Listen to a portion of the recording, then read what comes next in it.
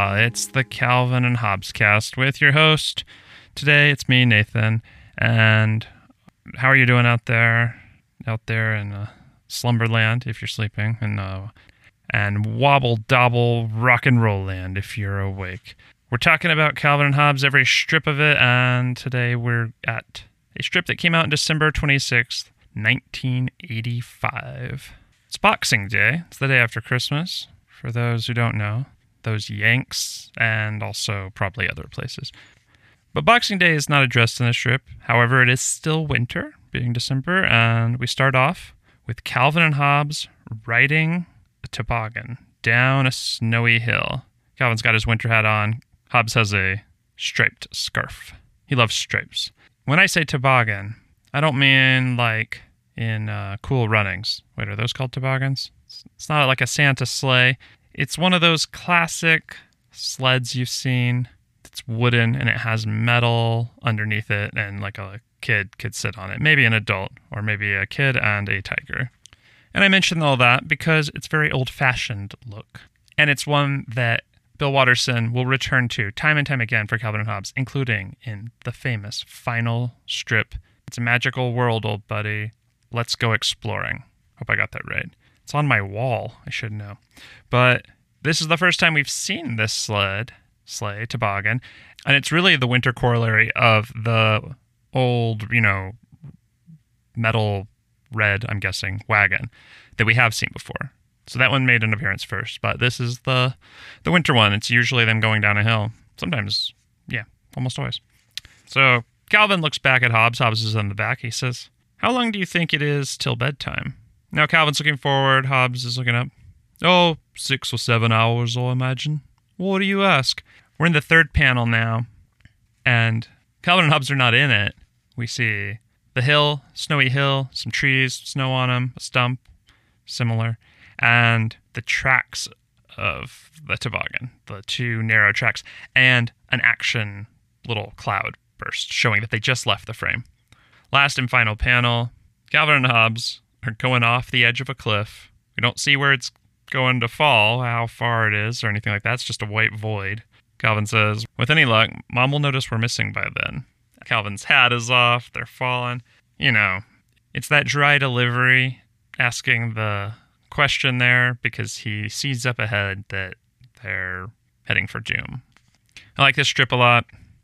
I like these sled toboggan / wagon ones where they're going off the edge. There's usually something either dryly funny or philosophical about them in the dialogue. It's usually not just screaming. And I think being able to have a calm conversation while you're heading toward death is probably the best way to spend that time. Because whether or not you realize it, like Calvin does looking ahead, we're all heading toward death. I mean, he doesn't really die in this one, but you know what I mean.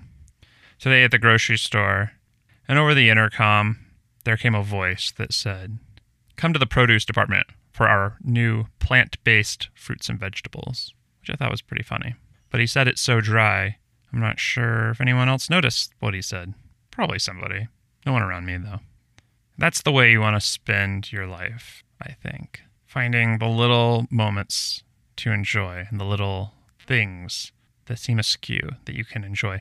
You don't want to spend it listening to "Take Me to Tortilla Land," the jingle that plays on repeat in the grocery store in Albuquerque. That's not a way to live. And it ruins part of your life when you're not there, too. All the time in my head. Take me to Tortilla Land. Take me to Tortilla Land.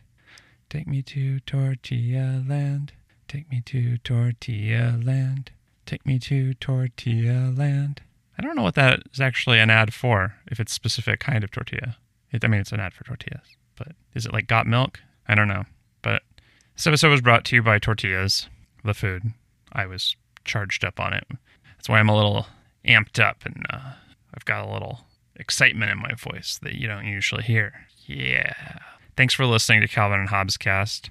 Send me an email at calvinandhobbescast@gmail.com if you want to.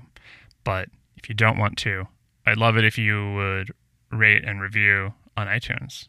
In fact, I'm going to read the 2 reviews that we've received in this year, 2020. This one's called "I Love Calvin" and ... 5 stars. Naruto to Boruto. I thought they had left, but they're back, smiley face. Anyways, keep up the good work. And the next one is, I love this podcast, period, by Tigery122. 5 stars. I love Calvin and Hobbes. This makes it easy for me. I don't have to carry a heavy book. And Nathan, the host, is super funny and nice. Thanks for those reviews. It helps people find the podcast. And it makes me happy when I read them. So that's enough business. Oh, like an office over here. All this business. I'm going to leave you with something to tickle your mind and keep you thinking throughout the day.